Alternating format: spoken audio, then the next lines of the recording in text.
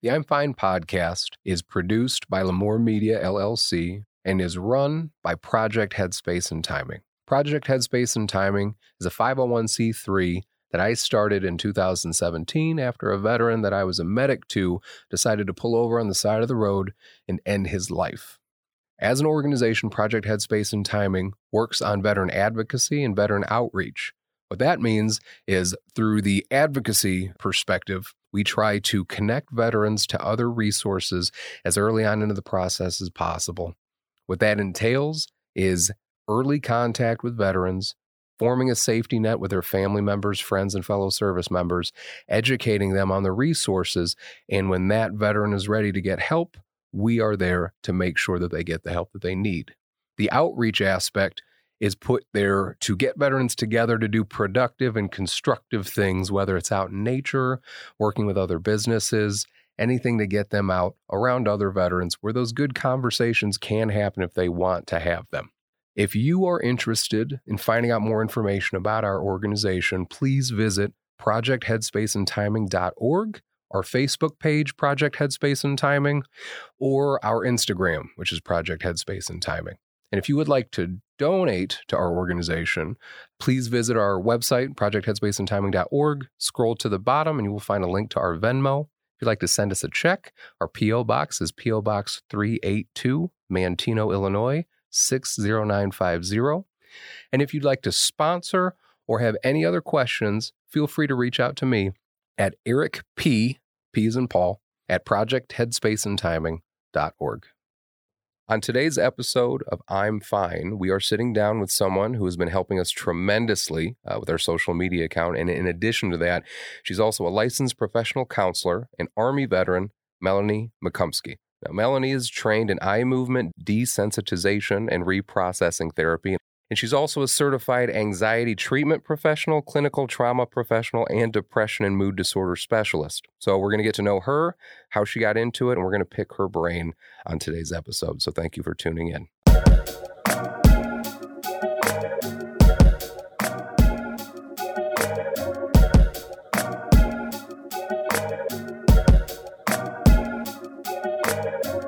Welcome to the I'm Fine podcast with your freaked out, insecure, neurotic, and emotional hosts, Eric Peterson and Brad Stozick. And then here we are. Episode 3. Episode 3. We're going to start every episode by saying what episode it is. I think we should. And we're going to look at each other in just sheer amazement. I wish you could stare in my eyes while you did that, but you really can't. I can, but you wouldn't get the vibe. That's fair. From me, unless I was super close to you. That's true. Which is one thing that Jake said to us is that if we sit on the same side of the table, we should also hold hands throughout the entire podcast. You can sit on my lap if you want. I think we should leave that up to like the listeners. Like if we get up to a certain number of downloads, we'll have to do a podcast where I'm sitting on your lap or you're sitting on my lap. Challenge accepted. But I mean, let's be honest. We could talk about this for hours. Melanie, we are really, really thankful to have you here today. I am especially thankful that you were able to post up so much positive stuff on our social media and everything like that. So I just want to thank you for taking some time out of your schedule to be here. Absolutely. I'm happy to be here. And before we get into everything else, one thing that I just thought is really cool about you that you were talking about when we were getting everything set up was just how into Comic-Con and those types of shows that you're into and everything like that. I never get a chance to go to them, and I always want to. And I always feel like I'm pigeonholed because I feel like the only characters I could be. Now I can be Shang-Chi, which is cool. Now I can be like somebody cool. But other than that, it was Short Round from Indiana Jones or Data from Goonies. I feel like those are the only two dudes that I could be. Or any Mortal Kombat character? What are you talking about? That's right. What? I didn't even think about any of that stuff. I guess you're right. I could have done any of those things. And then one of the things that I saw is that you came dressed as Scarlet Witch at the last one that you went to. Yes. And which one was that? So I went to F.I.N.E Expo this year, which is previously known as Wizard World Con, I believe. Yep. So yeah, their first year here is F.I.N.E Expo. And who all did you get to meet this year? Oh, so this year I met John Bernenthal, who was absolutely awesome. I got to meet Corey Feldman, who was exactly how you would expect him to be. And then I Oh, Will Friedle. So he was Boy Meets World. Eric? Yes. Yup. He took my phone and took 3 selfies of us. Was the nicest guy I've probably ever met. Was so down to earth, so cool. He's awesome. That is really cool. And I always want to go to those shows. And I remember the one that I really kicked myself about is the last one where the last Comic-Con that was in Chicago that Stan Lee was at. Yes. Because like you knew that he was getting a lot older and you saw that he was still going to these things. And I was like, I wanted to go so bad and I didn't. I wish that I did. So I would have gotten a chance just to talk to these people for like 5 seconds. But even anytime I've ever met a famous person, I always feel like I know that I'm super rushed and I don't want to be inconsiderate and I don't want to be rude. Yeah. But it's always so nice to hear they're nice. Yes. You know what I mean? Yeah. Anyway. It was awesome. So if you wouldn't mind, would you, when I first met you, I called you a unicorn. Yes. Because you're a veteran and you are a licensed professional counselor. Yes. And you are certified in like a gajillion things. Can you just kind of tell us a little bit about your background as far as military and mental health? Yeah, definitely. So I knew I wanted to go to college. That was a big priority for me, but I wasn't sure what I wanted to do. And so I was like, oh, okay, well, then I'll just do the Army. Like I was very blasé about it. Like it wasn't like necessarily a big, well thought out decision. It wasn't something I thought about my senior year of high school. So I just kind of went right for it. And so I got out and was like, okay, GI Bill, what do I do with it? I don't have a clue. So went right into the workforce. And actually my first job out here in Kankakee County was at Indian Oaks Academy in Manteno. And I was very young at the time, went in there, had no idea what to expect, realized very quickly that I wanted to be in mental health psychology in some way to help better because I felt like I had no resources to help the kids out there. And so I was like, okay, this is what I'm going to do. I'm going to go to school for psychology. So I got my associates in psychology and I was like, okay, what am I going to do? So I was like, I'll just get the bachelor's. But then I took some time to not work in the field. So I was going to school, but doing different things here and there. And then when I was done with my bachelor's, I went and worked at Camelot Schools and was there for a while and was like, okay, I'm going to go ahead and get my master's. So I did that. And then I worked for a couple years in the Joliet area doing community mental health. And then about a year ago, joined a private practice in Aurora. And then about 3 months ago, joined Life Stance in Bourbonnais. So yeah, it was very much boom, boom, boom, boom. It feels like to me, like I've been doing this for what feels like a long time. And my heart's been in it for a long time, which has been awesome. I feel like when it comes to especially being involved in mental health to the degree that you are, I feel like it also has to be incredibly exhausting. And just drawing from parallels from my side of things, you know, working with veterans one-on-one, I find that I have an issue with self-care, being able to establish safe boundaries and making sure that I'm taking care of myself. Because I believe if you're the type of person, one, to join the military and to serve your time, obviously you understand that you're part of something bigger than yourself and you're willing to contribute to something bigger than yourself. And so there's that ownership and that sense of care and pride. And when you extend that out to also then getting into mental health, was it easy for you to always be that type of person? Have you always been that type of person that people would come to and talk to? How did you develop those types of skills? So it's actually funny. I was thinking about this when I was pondering the other day. And I was one of those kids who never made it when I was younger. So like tried out for the basketball team, fell, broke my arm, didn't make it. Tried for the cheerleading squad. That was a no. Ran for student council, got beat. Like I never fit in anywhere. And so I kind of became like the floater. And by becoming the floater, I realized that so many different types of people exist in the world. And so I was like, ooh, I like that. Could I do something with that career-wise? And then I really like to listen to people. I can just sit there and listen to people's stories. I find them interesting, but then I also have a huge part of me that wants to help. So bring those together, there it is. That's amazing. That's really cool. And then have you found yourself working with a decent amount of veterans? Yes. Okay. Yep.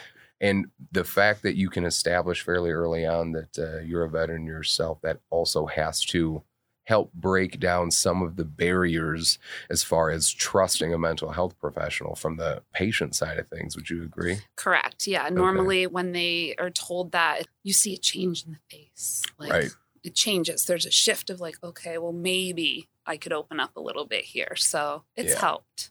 As far as all the things that you're certified in, the one Yes. that I'm really intrigued by is the eye movement desensitization and reprocessing therapy. Yes. Can you just kind of EMDR. explain what that is? It's way easier to Yes. say EMDR. EMDR. Yes. So EMDR, it's actually funny. My last year of grad school going into internship, I was like, I got to find a niche. I don't want to just be a sit down talk therapist. I want to have a cool like modality that I have. So I researched and EMDR kept coming up because I knew I wanted to work with trauma. I knew that was kind of my calling.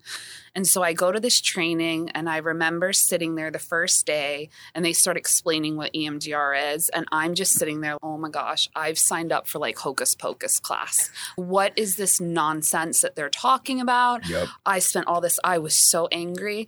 And so I'm sitting there and I'm listening and I'm like, okay. And then they split you off into your little groups. And this is where you start to dig into it deeper. And then you actually practice EMDR on other professionals. That's how you get trained. And so it was my turn to have it done to me. And that experience completely changed my life. And I bought right in then there. I was like, oh my God, this is real. And so I was hooked right then and there. Started using it as soon as I was certified and am now so comfortable with it and love it so much and has seen how well it does work that I don't see myself doing anything else. EMDR and me for life, we're going to be connected. Are you familiar at all with EMDR? I have never heard of that, actually. Okay. What I'll say is I have experience with it in that I was involved in a pretty bad car accident years ago. So I was, long story short, driving on the interstate and a work truck veered into my lane and it did what's called a pit maneuver. So the work truck was in front of me, like the back half of the truck was lined up with the front half of my vehicle. And as it turned into me, it hit the front of my car, which caused me to bounce off a guardrail. And then I flew around the front of it. So it was actually kind of T-bone pushing me down the interstate. Right. It was a terrifying thing for me. And after everything was done, I had some anxiety when it came to driving. I had some issues when it came to even kind of getting into my vehicle for a little bit. And I was recommended to try EMDR with a therapist. And when they first explained it to me, it sounded like some Mr. Miyagi, like he's gonna rub his hands and he's gonna hold it on your body and then you're gonna be healed.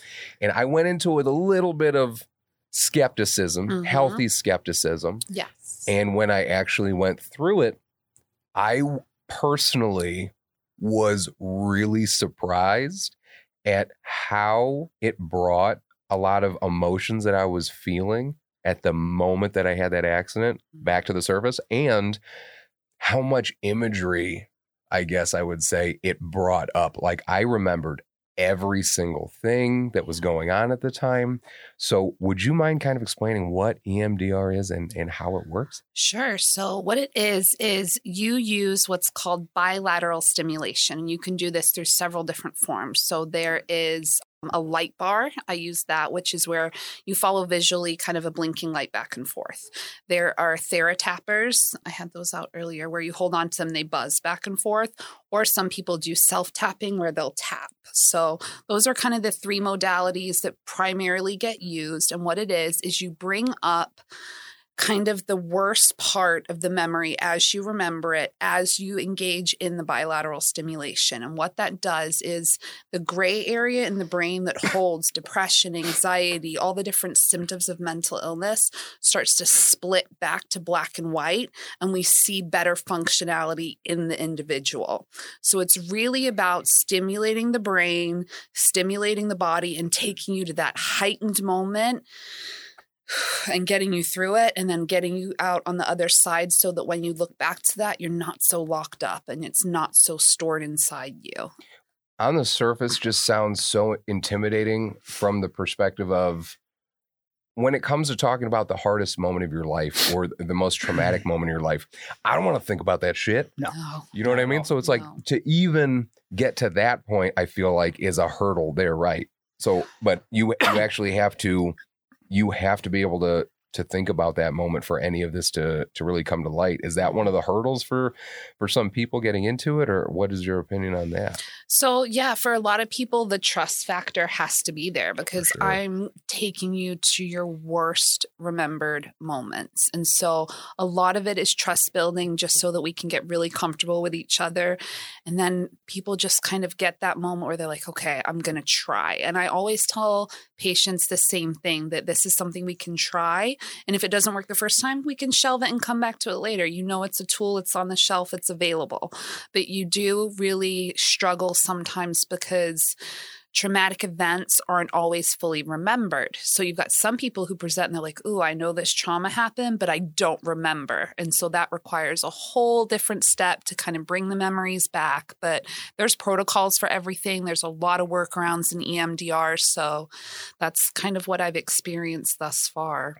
Is this comparable to like a ketamine type of therapy or not really? Not really, but ketamine therapy has started to increase in use. They're seeing a lot more people that are moving towards that. So from what I can tell thus far, it is also a very symptomatic, engaging experience. I do have some patients that are doing it concurrently with EMDR, and they've said that good results thus far. Yeah. So, and this is just for like extreme cases of trauma, or sometimes really extreme cases of depression.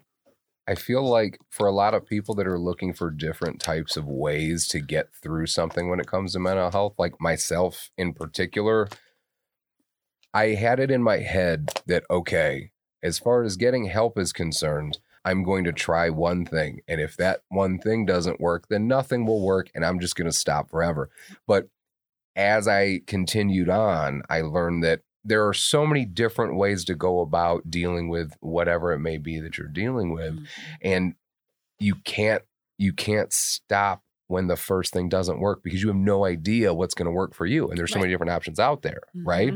Yep. And when did is EMDR, that's pretty new, right? Yes, very much. Probably in the last 10 years, really gained ground. And then within the last 5 years, it's just kind of exploded. So, dumb question.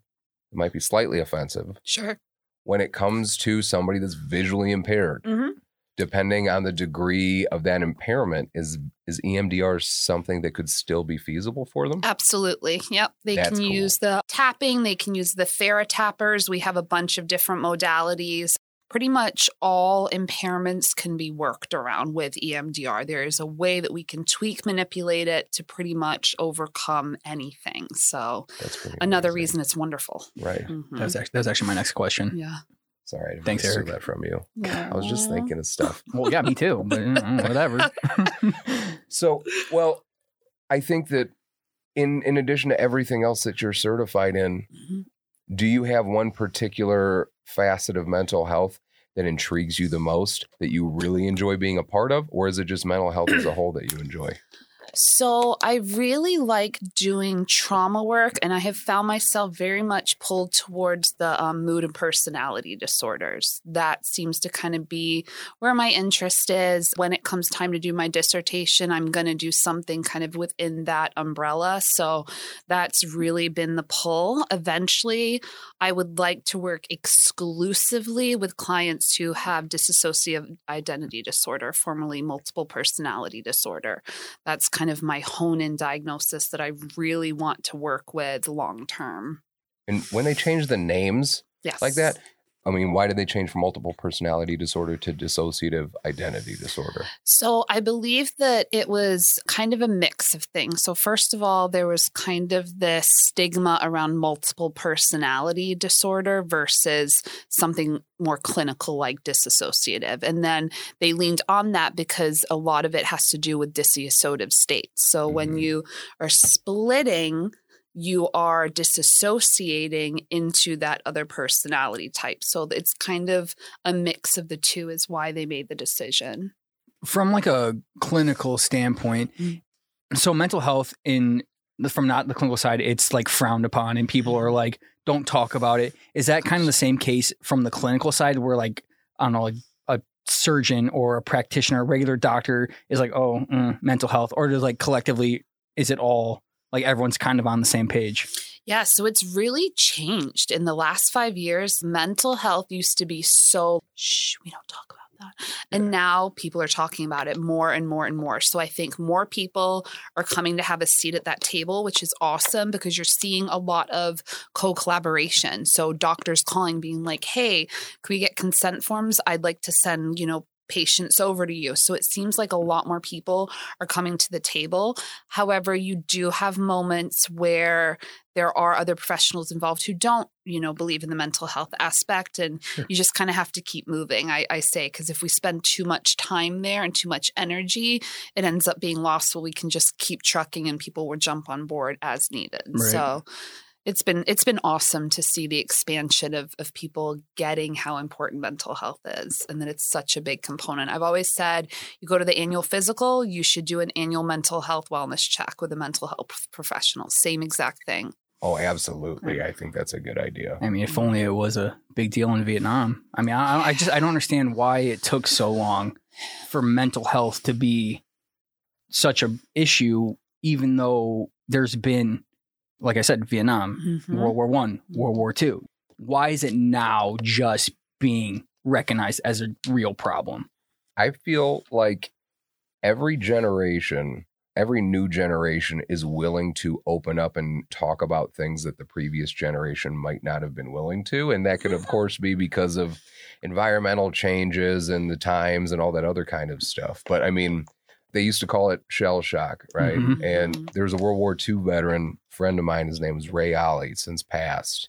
And he was on the LSM 311 at the Battle of the Leyte Gulf, which was one of the biggest naval battles, I believe, in World War II out in the Philippines. And he watched kamikaze pilots. He was up in the crow's nest, and he was watching kamikaze pilots come down on his ship and just taking guys out in front of him. And when he got back, they wanted to shock him. Like they wanted to put the electrodes on his head. Yeah. They wanted to do all this crazy type of stuff. And some of that stuff was still like, I don't know, in the medical world up until sort of recently, like frontal lobotomies. I don't know. Those were still like practiced, I don't know, or at least recommended. Yep. Like, I don't know when they stopped doing that stuff, but not a super long time ago, right? I think I want to say like lobotomies were fully off the table maybe between 1960s, 1980s. So yeah, it wasn't. Some of that stuff's crazy to me. Like, are either you familiar with the precordial thump? No. So I was a paramedic for a little while, and I did some medic stuff overseas. And there was, and I don't believe it's in, I don't know, somebody can correct me as far as like if it's still a protocol. But if I remember correctly, in a witnessed cardiac arrest, if you witness someone going to cardiac arrest, you could perform a precordial thump, which is when you make a fist and you hit them in the chest as hard as you can. Not as hard as you can, but pretty hard. Because the thought process is, since you witnessed it and you immediately apply that pressure, I believe that it can essentially jumpstart the heart. And I had a professor that actually did it once. And so he was sitting in the back of the ambulance and he told us that a guy went into cardiac arrest in front of him and he just boom and just hit him right in the chest and he popped out of it. It's insane that stuff works or that there's a place for stuff like that. And I always wonder, as we continue to evolve, where this stuff's going to continue to go. That sounds like the best happy accident of all time. And somebody just saw him like, do something. And just hit him. Oh my God. How do you write this up? I'm a doctor. I have no idea. Give him the PhD. That's crazy. But what you were saying about, why it's always kind of been frowned upon. And I think it seems like it's an amalgamation of factors between traditional gender roles and masculinity and the thought process of not talking about your feelings and just holding that stuff in. And then generations of that, seeing the generations before them go through that, but then turning to substances and then abusing, a whole host of different things because they couldn't deal with the things that they were trying to hold in. And so I think that's one of the biggest hurdles that we have to overcome, that it's so interesting to see, is how do we get over that? And how do we make sure we're not making the same mistakes that the people before us were, as far as like judging something because it's new and we might not get it. Because I see things all the time that I don't get. And then I say to myself, am I turning into that old guy? That's like, just because I don't understand something, I'm going to make some excuse and just be mad about it and not try to learn anything about it. Yeah. So how did you get involved in being certified in all of these other fields? Sure. So for me, initially, I knew that I wanted to specialize in anxiety treatment. Number one, because I have general anxiety disorder. So I get really, really anxious. I wear a little thing around my neck when I get anxious so I don't pull up my cuticles. It's a little twisty. Oh, nice. I have really bad anxiety. So it's like, hey, I can go learn how to help other people and maybe I'll pick up some skills. So got certified in it, and it did. It helped me a lot. And then I can use that to help others. I really empathize with people who suffer with really bad anxiety because I know how crippling it can be. And so kind of started there and then started to notice a real uptick, I'd say, last 4 months of the pandemic, in depression diagnoses. So people coming in with symptoms of depression. I was like, ooh, okay, there's a need. Went out and got the certification to work with that population. And then trauma is something that I always wanted to do. So that was also something that I got certified in. And when I did the depression one, it came with mood and personality as a sub-training. So I was like, I'll just do it all. That way, I can help more people. The more specialties, the better. The more people you're open to help. So... Because you were a licensed professional counselor before the pandemic. During the pandemic. Yeah, which was a fun time to get licensed. That's baptism by fire, I think, right? Yeah, they said that the students that did the internship at the time I did were just facing something like unprecedented, like being thrown in as counselors in training in the middle of a global pandemic. Like no one knew how to navigate that. Holy shit. Yeah. So do you feel stronger in your field because of that? Oh, absolutely. Yeah, I got thrown right into the fire, and I learned so much because of it. So much. It's actually like a blessing and a curse, actually. Yeah, it sounds like. Yeah, it was a very tough time. Everyone was struggling, and you just had to kind of strap up your boots and get into it as a mental health professional. And not everyone made it. I think I started with maybe, I don't know how many people I started with in my internship, but maybe 30-40% dropped off along the way. Like it was just too much. Not everyone makes it. It's tough. Especially coming in at the time that you did, because I feel like there wasn't enough of an emphasis. I heard in speeches given by certain governors and things like that, mental health during the pandemic was important, but I didn't hear it. I didn't hear as much of an emphasis on it as I thought there should have been, because the second that started, and the second people started isolating, like isolating is not good for me. So I'm just like, if we're doing this on this type of scale, what kind of ramifications, like what are we going to see coming from this? And then towards the end, or whatever you want to call this point being, there was never a moment where we could all get together and just have that understanding where we all kind of look at each other and we're like, hey, we all just went through something kind of traumatic. Because what I kind of look at is September 11th.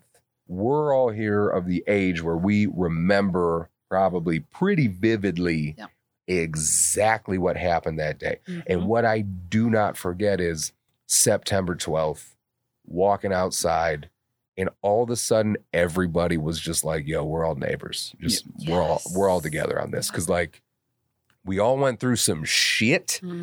We all need to help each other out. I get it. You get it. If you're having a shitty day, don't worry about it. We're going to take care of each other. Like I felt like there was that. And I was also younger. I was also a kid. So maybe, that's not so much the case. But through the pandemic, we never got to have that moment where everybody was like, hey, we're all in this together. It was everybody's treading water. We're just trying to keep afloat, and everybody is still, in this accordion effect of, am I doing okay? Am I not doing okay? And then we're all taking it out on each other. And it seems like from the mental health perspective, it seems like a fucking perfect storm. And when it comes to dealing with a lot of the other professionals, how are they doing? how are you supposed to be able to provide this type of care in the worst type of event we've really ever seen, at least in our lives, and still be able to do your job? Right. And how do you not bring your personal shit into your job? How are you able to do that? So it's a lot of self-care, and you really struggle as a mental health professional because I don't care who they are or what they say. There's always that tiny, tiny piece in the back of your subconscious that's like, can I take one more client? Can I take one more person? Can I help one more person? Can I make this difference? And you have to put those self-care boundaries up and be like, no, because if I add that one more person, it takes away from everyone else who I'm helping right now, and they deserve me at 100%. So you really have to work on the self-care piece. I struggle with it all the time, like ebbs and flows. One week I'm like, oh yeah, I'm going to do literally facials in my office and I'm going to like meditate. And then the next week, like the room's on fire. So I really struggle with maintaining that. As far as keeping it out of home, I do a really good job. I went to a training on like how to work with trauma and how to kind of leave that so you're not carrying it with you.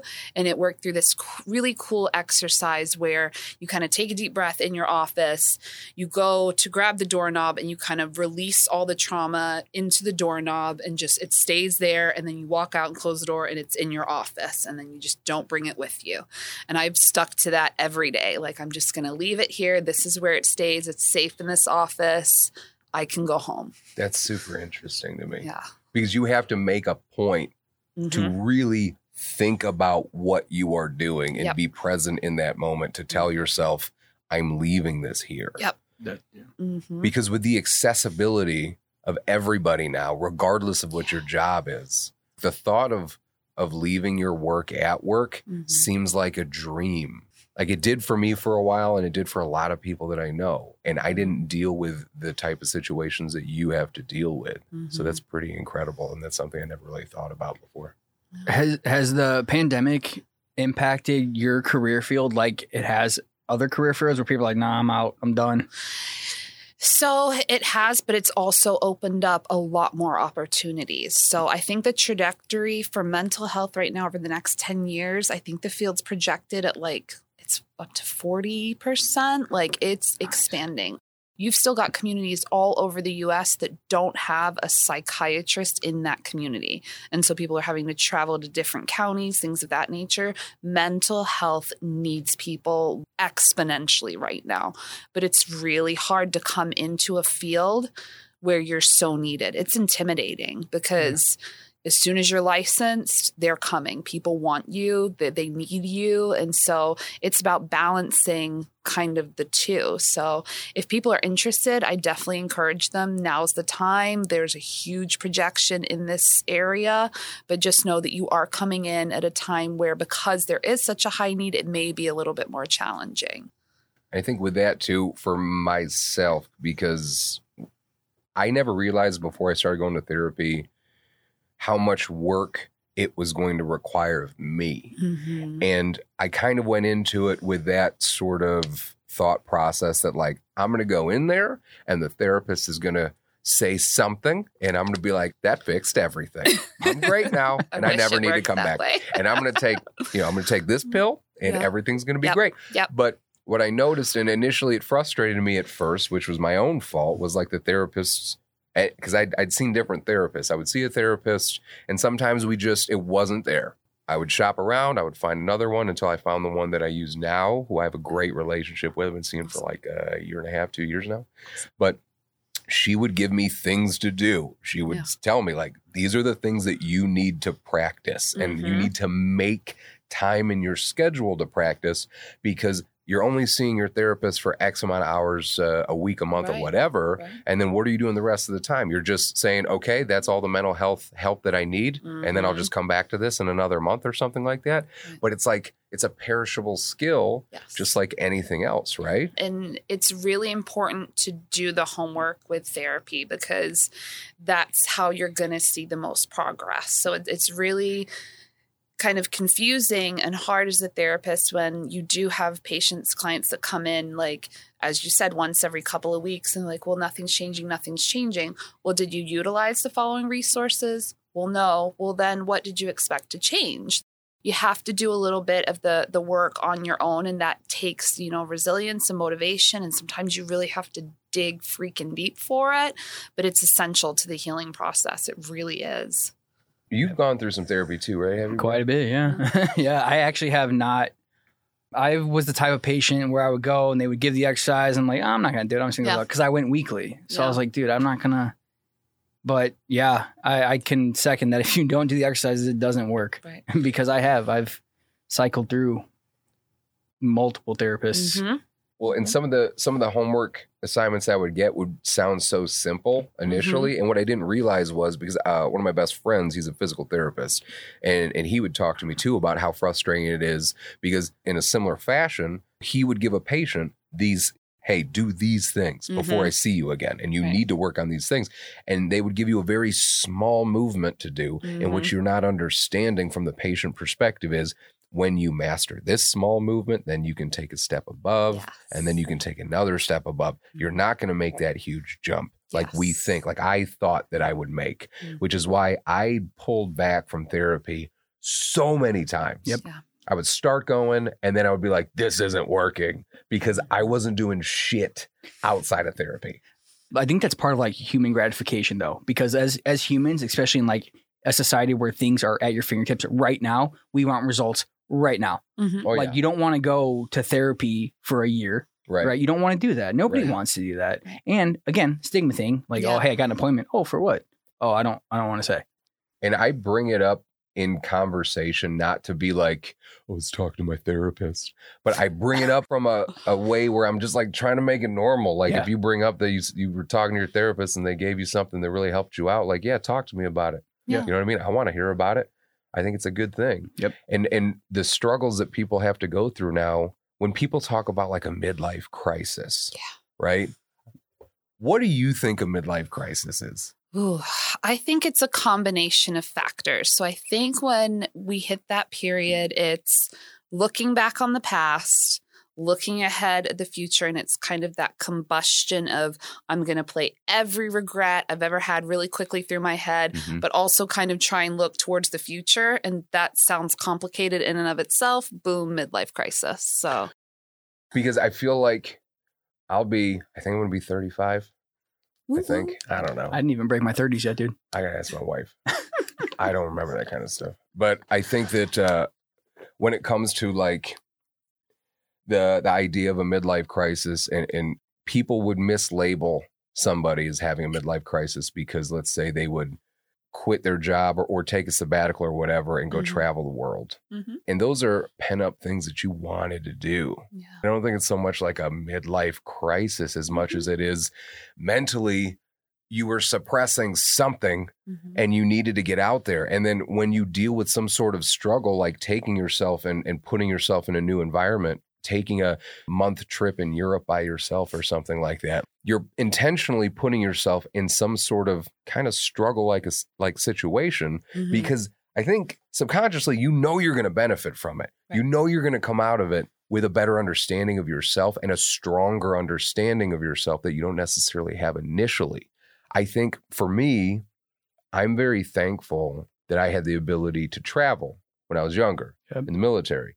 The biggest thing for me was going to the Philippines when I was like 9, because I got to see another world and I got to see how hard some people actually have it in comparison to how hard I thought I had it, which changed me right there off the bat. But I think that now I'm just seeing a lot of people that it just seems like, I don't know, it's pent up. Whether it be like aggression, frustration, everything from the pandemic.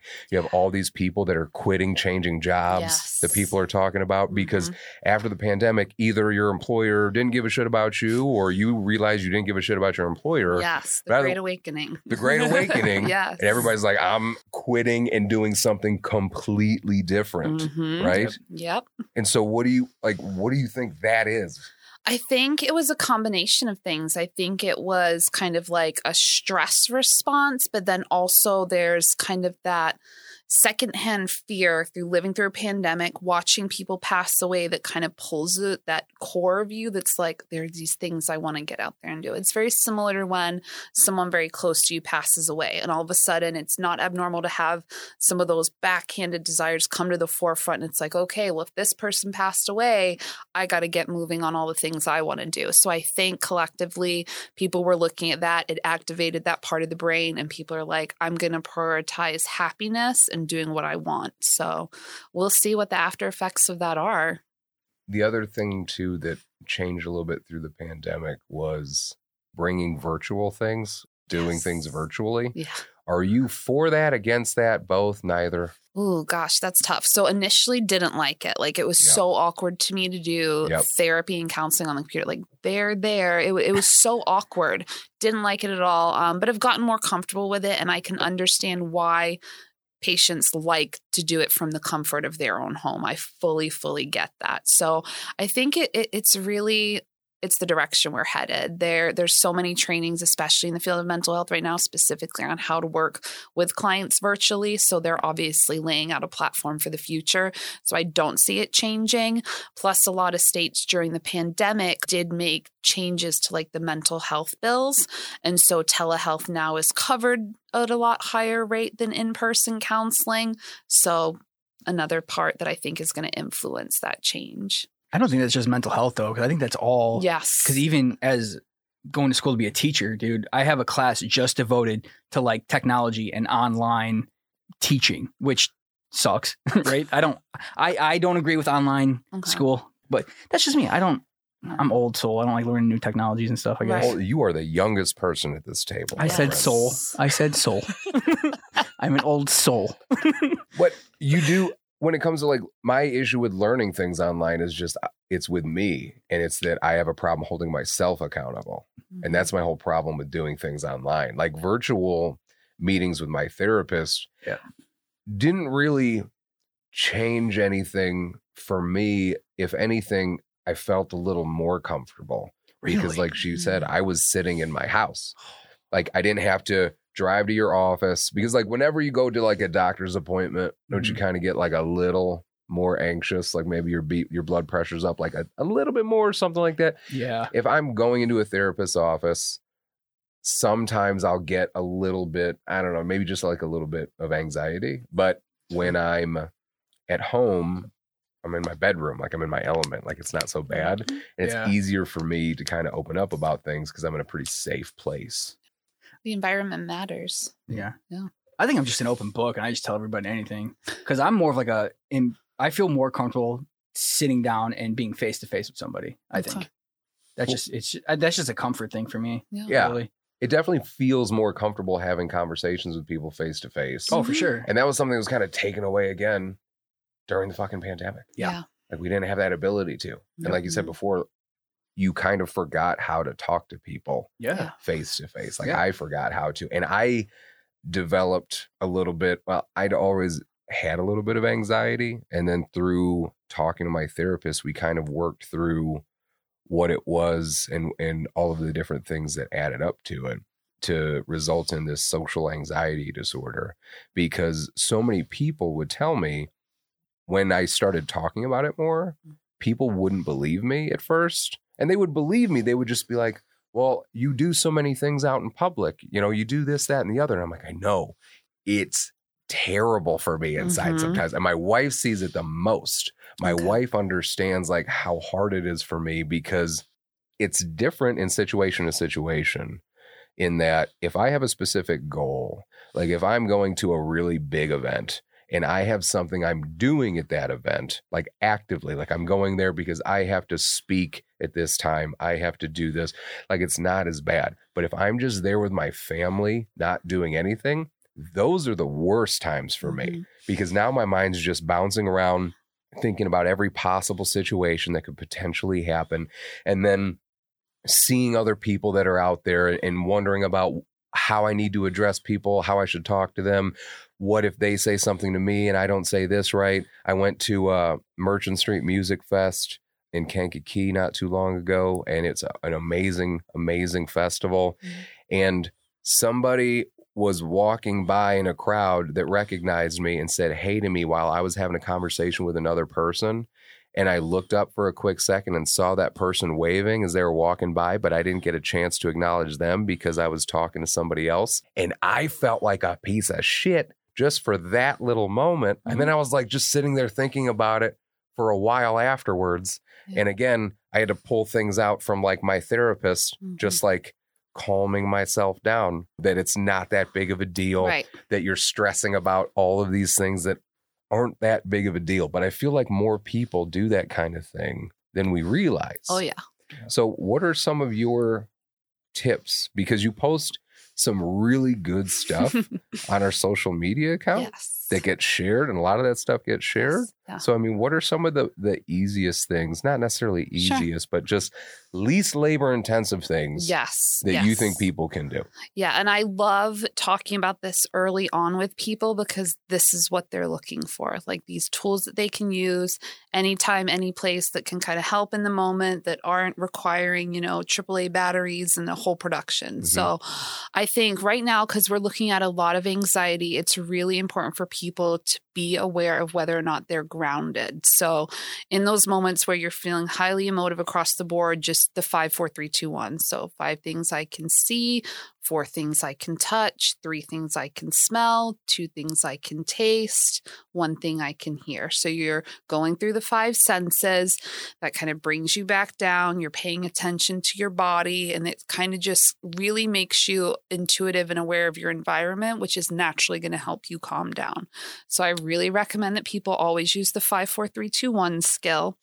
Another good one is shocking your vagus nerve. So, yeah. All right. So we have a vagus nerve that runs, I believe, from the brainstem all the way down neurologically. And some people's can end up damaged. You can be born with a weakened one. And it's all about that central nervous control. So if you're really sitting there and you're super anxious and we're like shaking, stomach ache, like the really physical symptoms of anxiety are really prevalent, you can go and you can turn on ice cold water and just kind of run your wrists under it. Or you can go grab ice cubes, hold the ice cubes in your hand, and it just kind of shocks the nervous system, and then your vagus nerve is alerted and it's like, oh, okay. And it brings you back to that soothing time. So I always recommend, having ice available, cold water available. Another really good one for anxiety is really taking the time to take that deep breath and then doing progressive muscle relaxation. So that's a deep breath in, deep breath out, and then another deep breath in, but you're tightening your entire body the second time. And then as you breathe out, starting at the top of your head and going down, you start to release the muscles with that breath. Breathing work is so important. I thought it was all garbage when I first came in. I was like, oh, breathing. Yeah. No, breathing, like for real, is so important to coming down when you're highly emotive across the board. It's one of my favorite pastimes, actually. Breathing? Yes, breathing's fun. I didn't think that breathing was such a big deal either until I was introduced to Wim Hof. And then I started reading like some Wim Hof stuff. And if you're unfamiliar, I'm not sure where he's from. It's one of like the Nordic countries, but he practices these breathing techniques, and then he like goes underwater in like freezing cold temperatures for like a super, super, super long time. And he does all of this other type of crazy, crazy feats. And he attributes all of it to his breathing, which is amazing. Yeah. Like he hiked, I don't think it was Everest. It might have been, but he did it wearing like shorts and like no shirt and all this other crazy shit. And he was the one who got me into start taking like cold showers more often. Yep. Also great for your vagus nerve. And I found that they are pretty relaxing if you can get into it. Yep. Because it took me a while to actually be able to do that. Because they used to prescribe cold showers. Like doctors used to tell you to take cold showers, right? Yeah. And the theory behind that is what? So the theory behind that was, again, to kind of shock and alert the senses in the system for like people who were experiencing like lack of feeling connected, feeling that high, again, emotion. The goal is to kind of, alert people and awaken them in that moment to kind of see if you can come back down. And there's a lot of value in that. Oh, shit. Yeah. So with all the, like you were just talking about like symptoms and stuff and anxiety, does that come with the good anxiety too? Or is there a different type of like, I guess, symptoms that you would have, like buying a house or something? Yeah. So positive anxiety, I think, manifests differently for everyone. So some people, they get that positive, excited anxiety. They can follow through whatever it is, and it's good. Other people, the lines get crossed. So they get really happy, excited, and then some of the tougher anxiety starts to creep in. So always say, even if you're like positive, good, excited, still do the grounding, the 5, 4, 3, 2, 1, similar to people who struggle with focus or have ADHD. I always encourage them to use grounding skills as well, because it's a way to take that excess energy and that excess emotion and just kind of come back down a little bit. In the 5, 4, 3, 2, 1, can you go over that one more time? Yes. So you can combine it any way you want. All you're looking at is the 5 senses. So it's 5 things that you can hear in the room. Check off hearing. 4 things you can see, 3 things you can touch, 2 things you can smell, and 1 thing you can taste. And you can combine that any way you want. But the goal is to go through each one of your senses, identify those things, and then as your brain shifts and starts to do that, you tend to come back down a little bit. So a lot of people will use that in situations where you're just so highly emotive that you can't think straight. I never heard of that before. I want to try that. I haven't I either. think that's a really cool idea. So it's supposed to like bring you back in the moment, essentially, right? Like, okay. Yeah, bring you back in the moment. And then rainbow breathing is my favorite breathing exercise. A lot of people with anxiety that I've worked with have used it and loved it. All we do with rainbow breathing is you can kind of take a sit back. Some people will keep their eyes open. Some people will keep them closed. It really doesn't matter. And you're just kind of taking those breaths. And then you imagine that you're tracing a rainbow. And so as you come into the loop, you're taking the breath up. And then as you come down, you're going out. And so you're doing each of the colors of the rainbow, and that's regulating your breathing, and kind of the imagery with all of that really helps people come down. So rainbow breathing is another one that I highly recommend. Wow. I'm definitely going to put that in my toolbox. Yes, for rainbow sure. breathing's awesome. And it seems like so many of these things kind of revolve around the central idea of just being present. Yes, because if you're not present, you're not functional. So anything else we try and apply might not stick. That definitely makes a lot of sense too. Because I have a hard time. That's the biggest thing that I've been practicing is understanding how to be more in the moment. Mm-hmm. Yeah. And as a dad, it's easier because when it comes to like being a parent, you have, was it son and daughter. Son and a daughter. Yes. So all of us here have 2 kids. Yes. We understand how like hectic and crazy that can be. Yes. And everybody from the second you were pregnant to now, every parent tells you what? It's going to go by so fast. Yes. It's going to go by so fast. Does. And then you start seeing it. And you start recognizing those moments where your kid's having this thought on their own. They're having this conversation with you. And you're like, I was just changing your diapers yesterday. Like, what happened? And to be present in the moment was something that I recognized early on in the times where it was hard to be a parent. Mm-hmm. Because those late nights, the times where you don't want to get up, the kids are sick and it's been, X amount of weeks, months, whatever, without any sleep, all of those times. And then you're working in addition to all of that. You finally come home and your kid wants to play with you. Mm-hmm. And so many times you want to dismiss them. So many times you're like, I need this time to myself. Mm-hmm. But those are the times where you have to do those things because that's how you make the time stretch out a little bit. That's how you be present in the moment. Yep.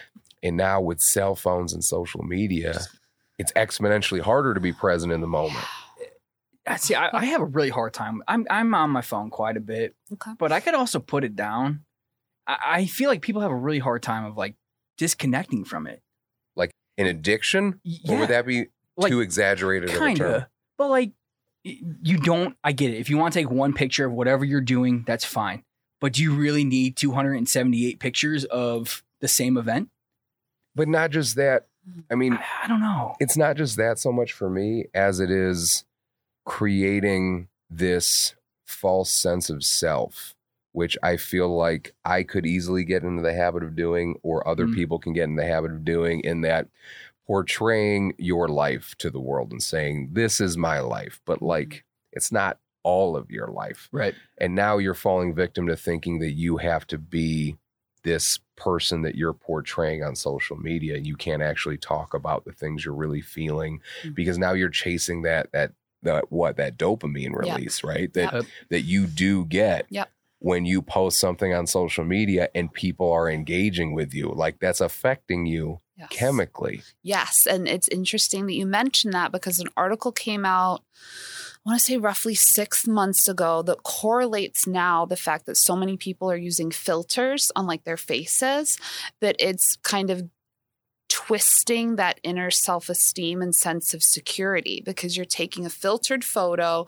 you're posting it, you're getting the positive reaction, but then you're stepping outside and you're not that filtered face. You are what you look like. And so social media in general has really presented these kind of open doors that can go left or right with your mental health. Because if you are so used to seeing yourself through filtered lenses, the first time that lens drops, it's like, and that's tough to deal with. So yeah, that's one of the downsides I feel like we've really seen uptick within the last years, the use of filters. People, present only what they want others to see versus what's really happening. So you have to take all social media with a grain of salt. You really do. And that's easier for us, and I say us because we were born without it. Right. Correct. But for like kids, young adults, I couldn't imagine if I was a teenager and then you had all the filter shit at that time and you're sitting there thinking, oh, this is how I need to look, but that's not how I really look. Yeah. Like what kind of issues is that going to cause? Because I know I read a study a couple of years ago just about suicide and depression amongst teen girls. Yeah. And it was way worse than I could have ever imagined. And with social media, I can't fathom how difficult that makes it for like teenagers, for kids. You know what the worst part is? It's not just teenagers. It's younger.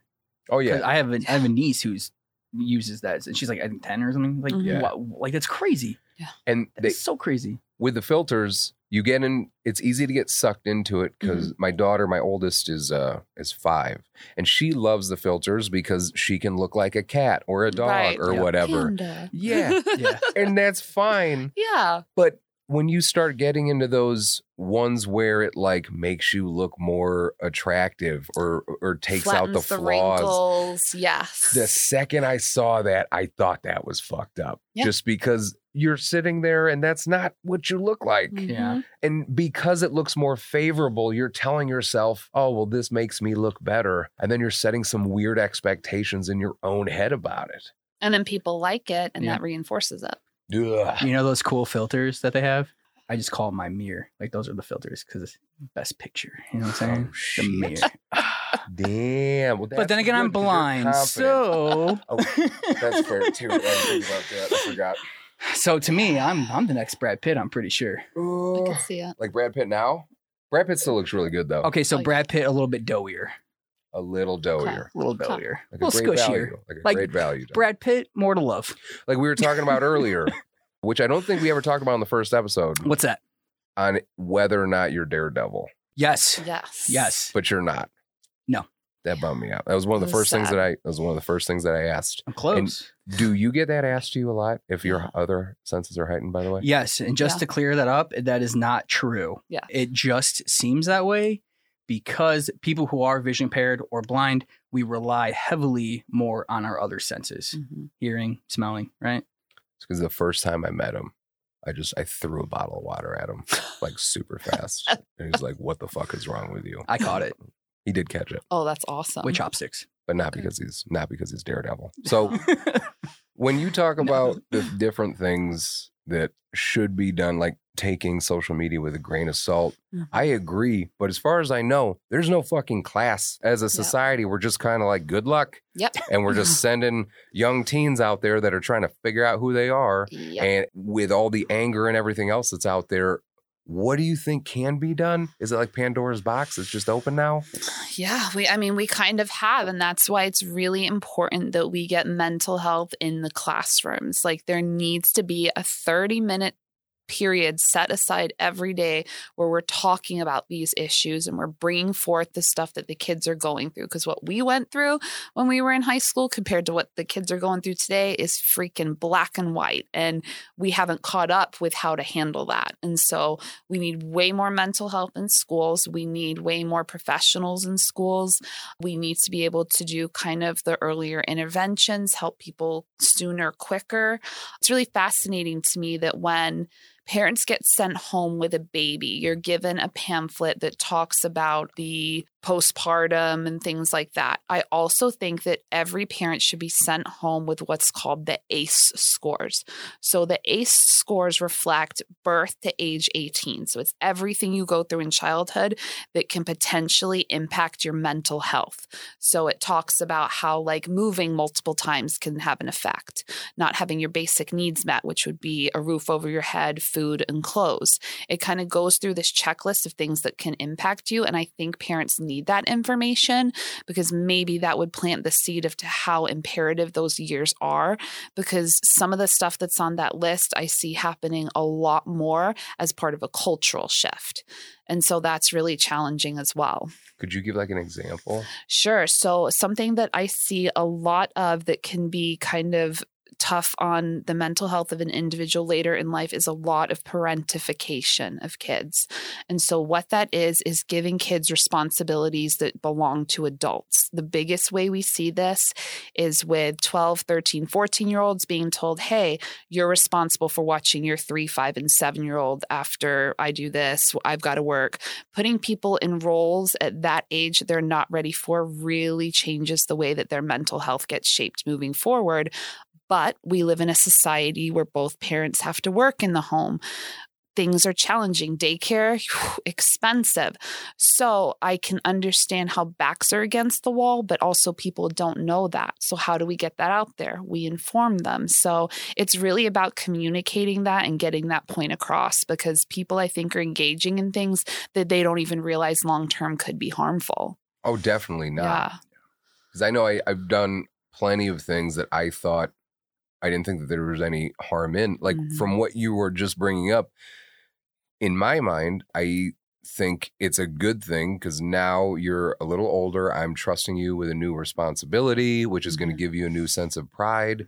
But as far as how that's shifting things, what kind of things are they seeing as far as what that does to that 12-year-old, 13-year-old? Sure. So some of what they're seeing is that this is an essential growth period. You have to remember the brain isn't fully developed until you're 26. So going through those stages where you're supposed to be a kid and building intuitions and exploring, when your focus is reshifted to, hey, this is your role, you're responsible for this, this, and this, that can build anxiety that worsens as you get older.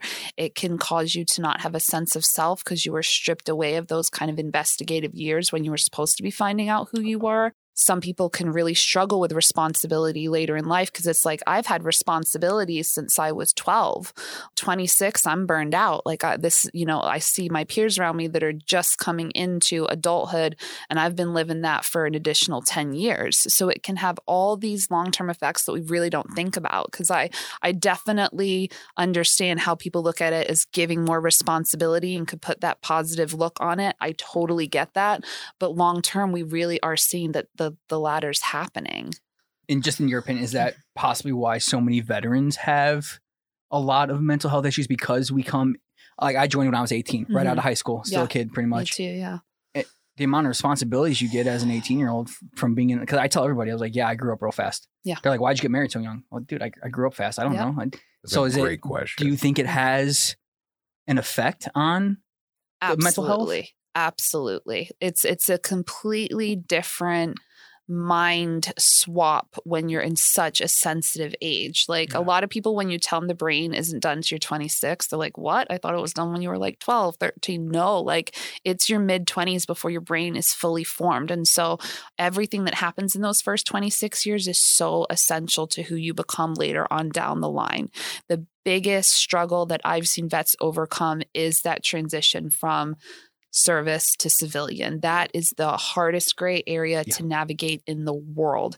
And a lot of it requires, going through all the conditioning you go through in boot camp, taking down all that stuff, really kind of getting back in tune with how you want to live your life. And so it's a massive hurdle to overcome. Yeah, I think I have one leg over that hurdle right now. I'm still kind of in the process of trying to figure out, because that was my biggest thing, having a sense of purpose and having a job to getting out and they're like, oh, hey, thanks for your service. See you later. And then at the same time, you were like, when you're getting out, I don't say you isn't just you, but like when you're ready to get out, you're like later. Yeah, you're ready to get out. When you're on your way out, they're like, here's some pamphlets on mental health, or here's some pamphlets on getting some help. And where do they go? The bottom of a ruck, duffel bag, tough box, never to be seen again. Yes. Because I feel like they don't emphasize enough importance on it, on mental health. The only thing I can remember from, like, I don't know if in the Army it's the same, but in the Marine Corps, you go to like separation platoon, you do like a week of basically readjusting to civilian life again. They teach how to write a resume. Are you talking about when you demob, or are you talking about just when you get out? When you get out. Okay. Yeah. When you get out, when you sit, like, it's called SEPS platoon, like just separation platoon. And it's basically like, this is how you write a resume. This is what the job market looks like right now. Not one word about mental health that entire week. They teach Marines how to read then? Dude, I'm working on it. All right. It's hard. I'm up to Dr. Seuss books now. So. Hey, not bad, man. I'm proud of you. Good for you. Thanks, man. I can't count yet, so that one's still off the table. But I'm getting there. I think one thing that I talked to you about before was the demobilization process in general. Yeah. Always, to me, and I don't know, maybe it's changed now. Maybe it's changed now because I got out in 2011, but when I mobbed, I was infantry, and I mobbed, I think it was like 2 months. And they go through all of these different things to really set your mind for what you're going to be ready for. When you go to boot camp, like I went to Fort Benning, Georgia. When I went to Fort Benning, they break you down. They work so hard to try to break you down and rebuild you. When you demob, it's like, I don't know, a week or something. Like you go in and you sit down with like a mental health professional. Yeah. And here's the issue for me. You're sitting down with this person. They're asking you about your drinking habits and if you're thinking about killing yourself.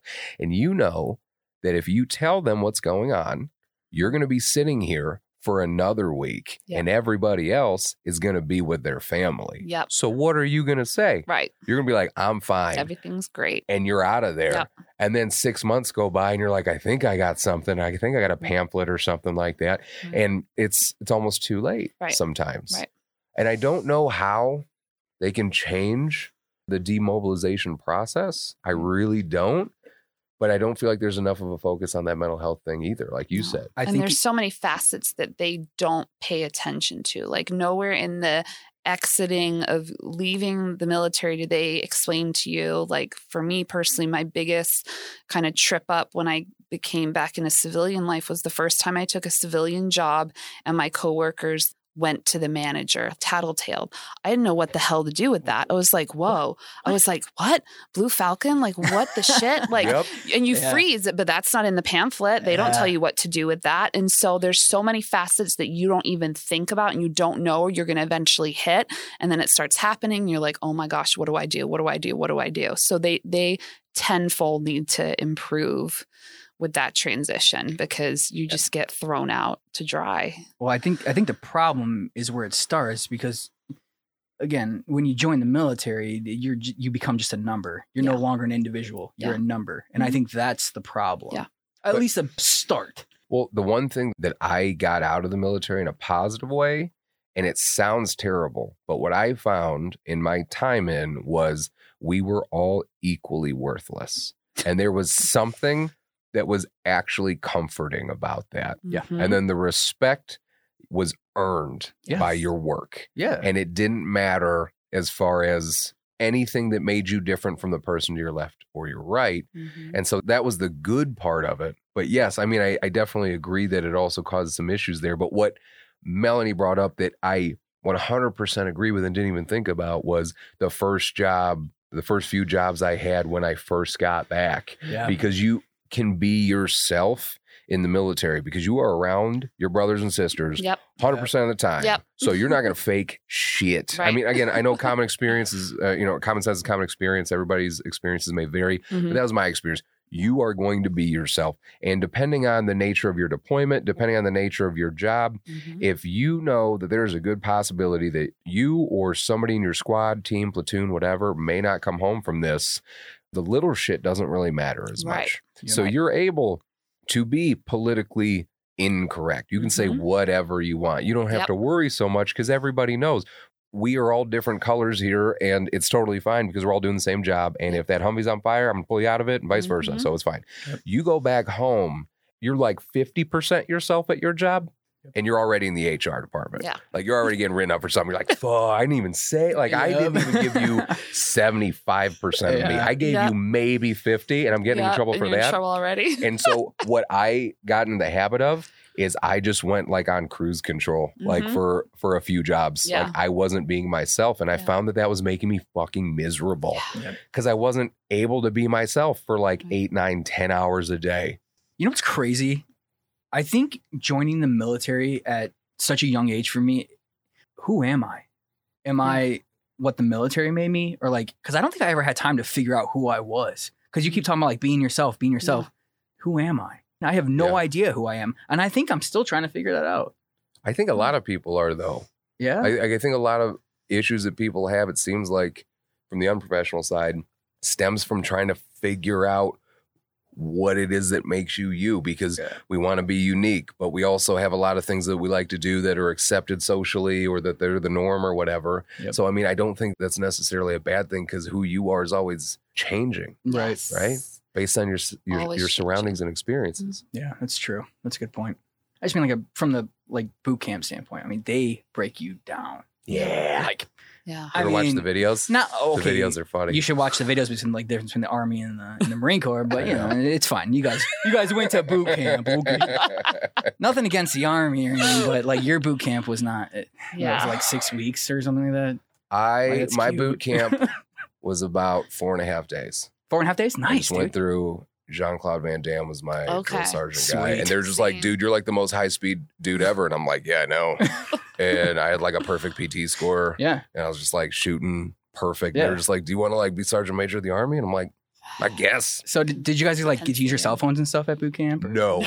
Okay. So I guess they can do that now in the Army. That's the only reason why. That's the only reason why I say that, because in the Marine Corps, they're like, that's the first. You have to write letters. Like you guys wrote letters? Yes.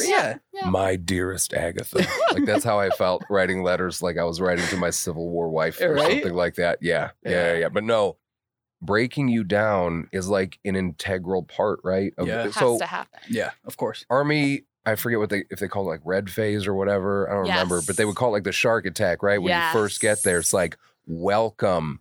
And they just drill sergeants. One of the few times I've almost peed my pants. Really? In life. Like I had a very strong reaction to the yelling part only. Like for some reason, the yelling, I later learned, in life was tied to some stuff earlier in childhood, but the yelling really, really got to me. Like everything else kind of went aside. I remember not even being able to like make sense of the drill instructors' faces, like not seeing them because I was so focused on the yelling aspect. Really? Yes, because they do. Wow. They circle you quietly and they don't say anything. Or at least that was my experience. They didn't say a word. They just walked around. You're sitting on your duffel bag. You get on the bus. They just tell you to, put your head down. You're not allowed to look at where you're going. Yep. And it's really quiet. And then you get off the bus and it's just... hell opens in front of you. So, do you guys get to sleep in the Army? Like, did they at boot camp? Like how many days did they keep you awake? Did we ever sleep? No. Like, how many days did they keep you up when you first got there? So I remember I arrived at night. I was like a 6, 7 p.m. arrival. Yeah. We went to bed at like 3 a.m. and then they came in with the trash cans at 3:45. So like 45 minutes the first night. I think they kept us up for 4 days before we finally got to sleep, because it's like they keep you up and they're like, oh, hey, paperwork. Yeah. Dude, what? Yeah. They hit us with the fire alarm the first few nights. Yep. I don't remember how much sleep we got, but I knew that it wasn't much. And then you get your boot camp picture taken on like day 3 of no sleep. Oh, gosh. And that's the one that's hanging. Picture. That's the one that was like hanging around town so everybody could see it. I'm like, of all pictures that I had, you pick that one. Mm-hmm. Oh yeah. But I don't think when you're not sure of who you are, I just wonder how many people bring their own issues that they don't even know that they have into the military. Yep. And then just take out deployments, take out combat stuff alone. but you go to boot camp, you are now kind of manufactured into being something else. Mm-hmm. Yep. And then you're surrounded, hopefully, if you had a positive experience, you're surrounded by people you would consider to be your brothers and sisters. Yep. You now have a sense of belonging and of community and maybe of some of the things that you lacked when you initially joined. And then you get out. And everybody's Yep. separated. It's like, bye. Yep. Yeah. My wife and I were just talking about that. I was like, man, I really miss going in the barracks and 3 doors down and you're at your best friend's room or whatever, and you're eating Mhm. Pizza Hut and playing Yeah. Call of Duty or whatever. One of my buddies, I would go see him. He lives out of state. And every once in a while, we'll go camping at my family's cabins up north. And like, well, not camping. We'll just go stay in the cabins. But they'll all come up there. A couple of other guys will come up there. And one of my buddies, he's a Marine. And he would tell me, I get the best sleep when I'm around you guys because I feel safe again. Yeah. Yep. And I haven't felt safe since I came home. And that's something too that I also kind of felt because I hadn't been around some of these guys in over a decade. And whenever you get together, it's like you saw them yesterday. Yep. There's just an understanding like, yo, if you're in my town, you are sleeping out at my place. Right. Like you're not going to stay at a hotel. There's just that accepting because of how deep that relationship is, which is one of the beautiful parts of the military that I Yes. appreciated the most. Absolutely. But also one of the hardest things for me to let go of. Yeah, that's definitely the hardest Yeah. part. But one of the other things before we get closer to wrapping this up that I wanted to go back to that you mentioned earlier, you talked about earlier interventions being so important. How? Where do you even start?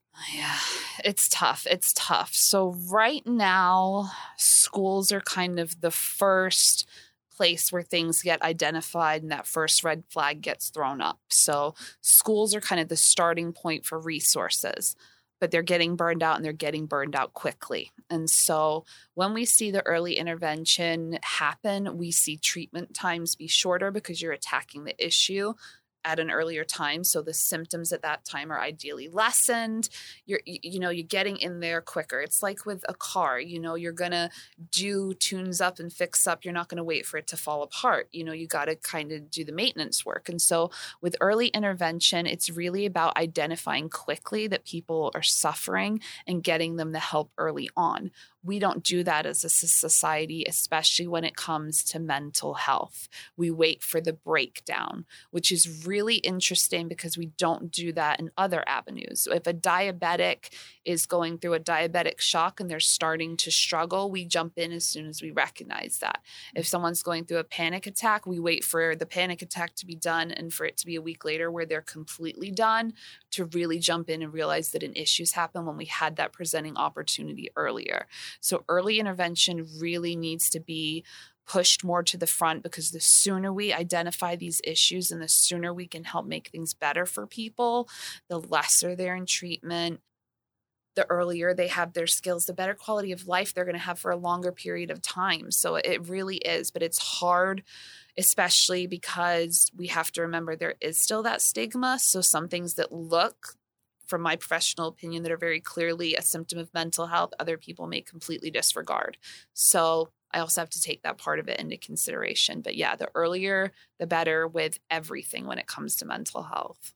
Well, that and some people I feel like now kind of really, they take real mental health disorders and they say that they have them, Yes. but they don't. Yes. They're like, I'm sorry, I'm just bipolar. I'm sorry, I just got OCD. I'm like, you kind of just throw, and if you do, and that's how you're trying to destigmatize what you're dealing with, that's awesome. Mm-hmm. But a lot of the time it seems like somebody almost is glorifying having one of these disorders and they want to say that like, oh, I have this problem. Mm-hmm. Do you see that often? Do you think that that's a thing? Do you think that's a problem or no? So I do see a huge inflation thanks to TikTok of people self-diagnosing, deciding they have A, B, C, and D. I completely stay off of TikTok because of the increase in TikTok therapists is what I call them. So, oh, I matched my socks according to shade, so I have ADHD. I have the DSM right here. That is not in here. Just kind of like those things where like I've got this, I've got that is also really dangerous, because if someone's looking to you for inspiration or guidance and you claim to have a mental health disorder that you don't have, and they really believe that you have it, and they start implementing the strategies and things that you're giving off and you're not trained, you don't know where you could lead that person. And so, yeah, we're seeing a huge increase in people saying, oh, I have this, I have that, I'm this, I'm that. And again, double-edged sword. Great that you're willing to talk about it and be so full frontal and bring it up. That's awesome. But we also have to protect how we're doing that so that it doesn't become like a mockery, a crutch, or something that gets completely twisted. And we've worked so hard to get here to this point. Is that common? Do people commonly do that? Will you have patients like, yeah, I think I have major depression? Oh, all the time. All the time people come in and tell me already what they have, what they've been, what they are. And I'm like, oh, so who's the last professional that saw you that gave you? Oh, well, I just know. Oh, okay. And then you navigate that. So are there people that fake mental health to like, I don't know what benefits come. You know what I mean? Like, do people fake having mental health? In my experience, sometimes people will exaggerate or remove symptoms if there is a benefit to them on the other end that is financial or like highly emotive. So it really wavers. Typically, to the trained eye, you can identify that stuff pretty early on, and it's very hard to maintain. So anyone who does come in trying to present a certain way, you're going to get identified pretty quickly, but it does happen. Yeah. That's good to know that there was being blind is not the only thing that people fake, right? So I was at the Oktoberfest in Mantino. Yeah. And I was there with my family, and I'm having a beer or whatever. And this guy comes up and he goes, "No fucking way." And I was just like, "What's up?" Right? And he like points at my glasses and my cane. He goes, "Dude, the glasses and the cane, like, are you really blind?" And I go, "Yeah." And he goes, "Oh, dude, I use that all the time to pick up chicks." And I was like, "Okay, cool." And the only thing that made that okay was that he probably bought like my group like 50 drinks, like the tickets, you know, like that's the only reason why that was okay. I mean, it's not okay. Yeah. Like that sounds like a TV show. Like that doesn't sound like something that would actually happen in the real world. Like somebody would walk up to you and say like, "Oh, I do this to pick up chicks." And you're supposed to be like, "That's cool. Right. Thanks. Let's bond over that." Good talk, man. And the person he was with, you could just feel her uncomfort. Yeah. Like you could just feel it oozing out of her. If you were with somebody that did that, oh my God. Yeah. I don't. Oh. And it's just like, it sucks that like people do that. Yeah. And I guess they do it in mental health too. Yeah. And it's a shame because it really is, it's a real problem. Right. And like people are already afraid to talk about that problem. Mm-hmm. Why make fun of it? Why? Right. Man, it's just. Yeah. Well. Yeah. Anyway, so before we end on a high note, my friend Brad, do you have any other questions? I'm good, yeah. Melanie, if anybody listens to this and they want to reach out to you, would you recommend that they reach out to our page? Would you prefer them to reach out to you? How would you like them to reach out to you? Sure. So there's several different ways to communicate with me. They can do it through the page. I am listed on Psychology Today. I'm also listed on therapy.com. I'm also on the EMDR website for people who are looking to have that modality. I'm part of Life Stance, which is newer out here in Kankakee County. We're located in Bourbonnais. So I'm very much out there in the community. People have several different ways they can get a hold of me. I'm here. I'm available. We really, really appreciate you being here. So thank you again. Thank you so much. Me. And just be on the lookout as Melanie will probably continue as long as she's able and willing to be posting up little things all over our social media as far as tips, tricks, things to be aware of when it comes to your mental health. I'm sure we'll have her on here quite a few more times. And it's just, again, can't tell you how much of a unicorn, again, you are to me. And I really appreciate you taking the time to be here. Absolutely. So thank you for that. It's my pleasure. So to end on that high note, the story that I found today that I wanted to share briefly that I found via a meme as I get all of my information, but I did look into it and it was true. In 2014, Cristiano Ronaldo, famous soccer player, was asked to donate his cleats for a charity auction benefiting a 10-month-old child that was suffering from a brain disorder. So Mr. Ronaldo instead decided to pay the whole surgery, and then he gave the kids the cleats so he wouldn't have to sell them. Nice. I love when athletes do shit like that. That's it.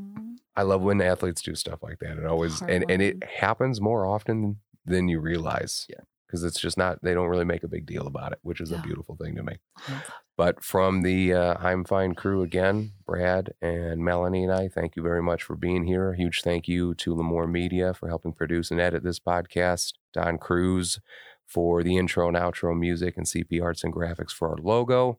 Remember that we here love you unconditionally, and we strongly, strongly urge you to do the same. So thank you for tuning in, and we will talk to you soon.